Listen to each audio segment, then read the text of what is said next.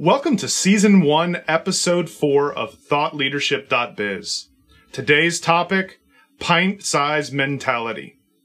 You should see the face of this dude from England that I speak to periodically.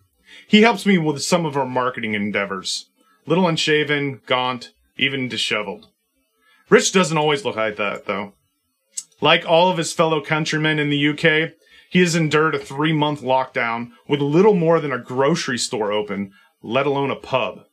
No wonder why he looks so poorly.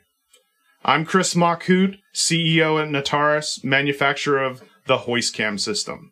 And comparatively, I look like Brad Pitt. I get that a lot.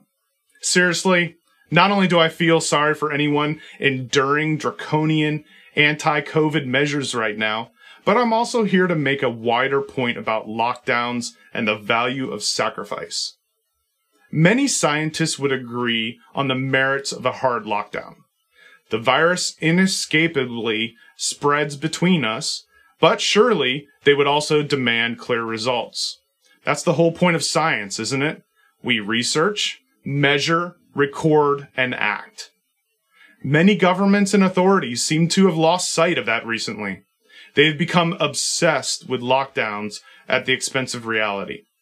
Sure, there has to be some balance that considers the societal and economic cost of a hard lockdown. What about mental health, livelihoods, loneliness? Have Rich's leaders in the UK and those in California here in the US gone too far for too long? I think they might have. We can use oppressive leadership as a warning sign when it comes to technology, and specifically, crane and safety systems.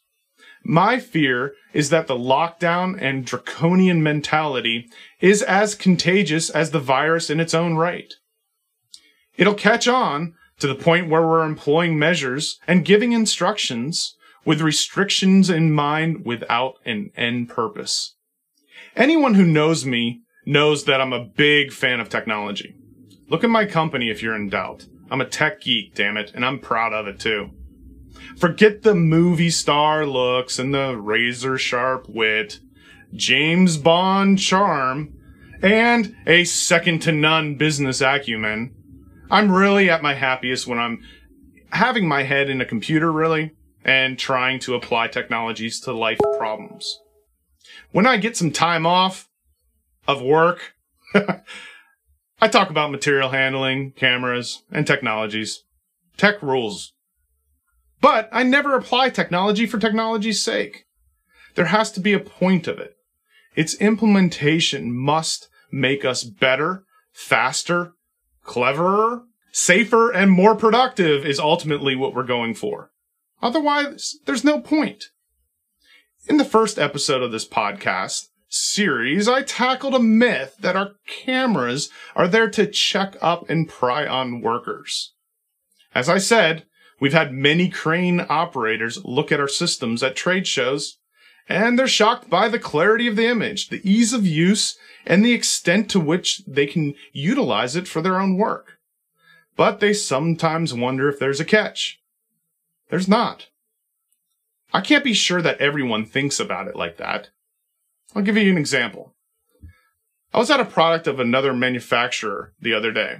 It's not a camera per se. It's in the crane safety wheelhouse, though. Honestly, the geek in me absolutely loves it. It bristles with tech, and there are whistles and bells, and whistles upon more bells in it. However, I'm not convinced that it has a purpose. And where an end goal is in this shiny new tech isn't always apparent, as it actually comes off a little draconian and oppressive towards the operator, which is precisely the opposite outcome that we're looking for at our company. I'll explain. For a start, this product openly measures thousands of data points. Really? Thousands?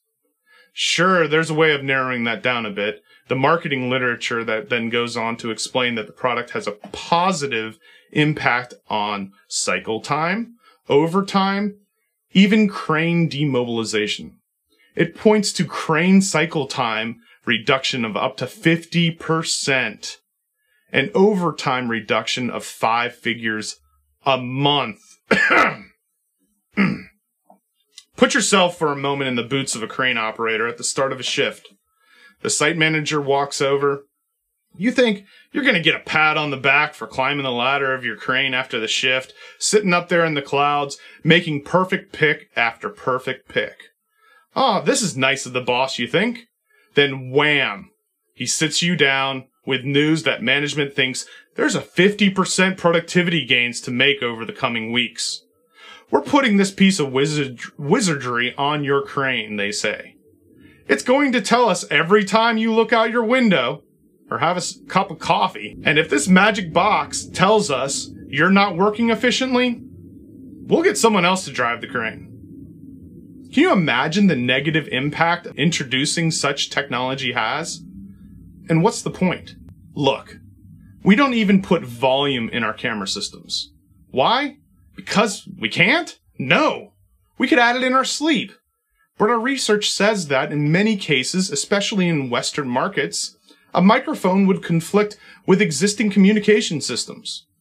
Log into any social media platform such as TikTok, which is awesome nowadays, and check out some of the many crane operators on there. Listen to the audio in their video. There's a constant crackle on the in-cab radio system. In the developing world, meanwhile, the uptake of cameras is altogether slower, so we're pitching our solutions accordingly. That's the point. It's not about applying science and technology and the results that they give you at the point of use. Always for the right reasons. I'll say it again. That's the point. It's about applying science and technology and the results they give you at the point of use. Always for the right reasons. One more time. I'll say it again. It's not about introducing technology for technology's sake. The mission we're showing with perseverance is to tackle ongoing ignorance that heavy equipment operators are as safe and productive as possible when they're working in the blind. They are not. Life on Mars, eh? Mars? Certain lockdowns mean we can't even put a man on the street. I hope my mate Rich from England gets a pint soon. When he does, it might mean we can return ourselves to the hotbed of the UK construction market, where there does seem to be some general consensus that placing the eyes of a crane operator anywhere on the job is a good thing. It's not rocket science. I'll drink to that.